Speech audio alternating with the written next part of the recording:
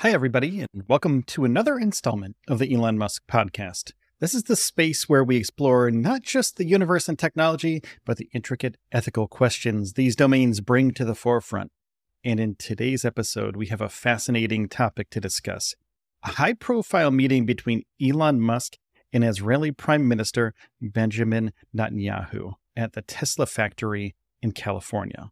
Initially billed as a dialogue about artificial intelligence, the conversation covered a host of topics, including but not limited to anti-Semitism, the political climate in Israel and the United States, and the roles of the internet and social media in modern discourse. Now, this meeting showcased two leaders, each wrestling with challenges and criticisms, coming together to negotiate a middle ground on some exceptionally complex issues. Now, the meeting saw Benjamin Netanyahu navigating his way through a minefield of protests that extended from the San Jose airport to the Tesla manufacturing facility. The prime minister aimed to build a bridge to Elon Musk, a titan of artificial intelligence and technology, to both solidify Israel's standing as a technological hub and possibly attract future Musk ventures. Elon Musk, confronted by allegations of enabling anti-Semitism on his social media platform X, saw the dialogue as a chance to rebuke this criticism and explore potential solutions.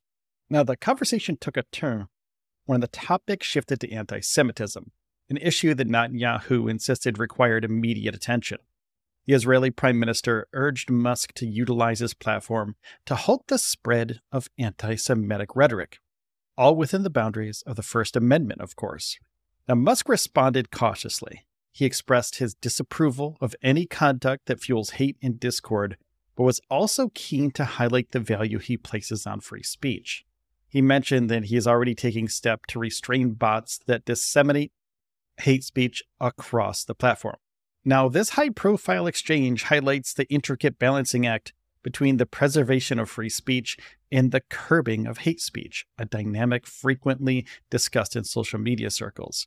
Musk, known for his libertarian tendencies when it comes to free speech, suggested a potential route: minimize bot activity and offer greater visibility to paid subscribers, assuming this would act as a filter for more responsible speech.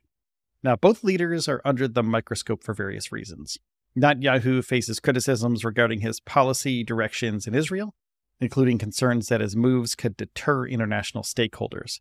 Musk, on the other hand, has been questioned about his management decisions related to X, especially his decision to cut staff responsible for monitoring and enforcing community guidelines. Both seem to seek some form of validation or support from the other, a classic example of mutual but perhaps opportunistic political affirmation. Now, the meeting between Netanyahu and Musk wasn't just an isolated discussion. It reflected a confluence of wider ambitions that both leaders harbor. For Netanyahu, attracting Elon Musk's investment would significantly boost Israel's standing in the burgeoning field of artificial intelligence. Israel has already earned a reputation for being a startup nation, and locking in a partnership with a tech magnate like Musk could give it a pivotal role in AI's future. Now, this aligns with Israel's desire to not just be a regional player, but also a significant participation in the high-stakes game of global technology and innovation. Now, Elon Musk, on the other hand, appears to be keen on expanding his sphere of influence beyond the tech sector. His prior conversations with Chinese authorities about the need for AI regulation point to a broader aim: to become an influencer in global policy decisions. By engaging with international leaders like Netanyahu, Musk positions himself as not just a technological innovator, but also as a thought leader capable of swaying global policy directives. This could be a pivotal transformation, as Musk's voice could potentially weigh in on the rules that govern the very technologies he's helping to create. What's more intriguing about their meeting is that these broader ambitions might well be interdependent. Netanyahu needs influencers like Musk to validate and invest in his country's tech capabilities, while Musk benefits from the political legitimacy and international standing offered by dialogues with world leaders. It's a symbiotic relationship that illuminates how technological innovation and geopolitical strategy can be intertwined, making their interaction not merely a meeting, but a negotiation with stakes that could influence technology and international policy for years to come. Now, this meeting served as a lens through which to view larger challenges in the intersections of technology ethics and international politics. And whether discussing artificial intelligence, Iran, or anti-Semitism, these conversations underscored the complexities and interdependencies of these vital topics.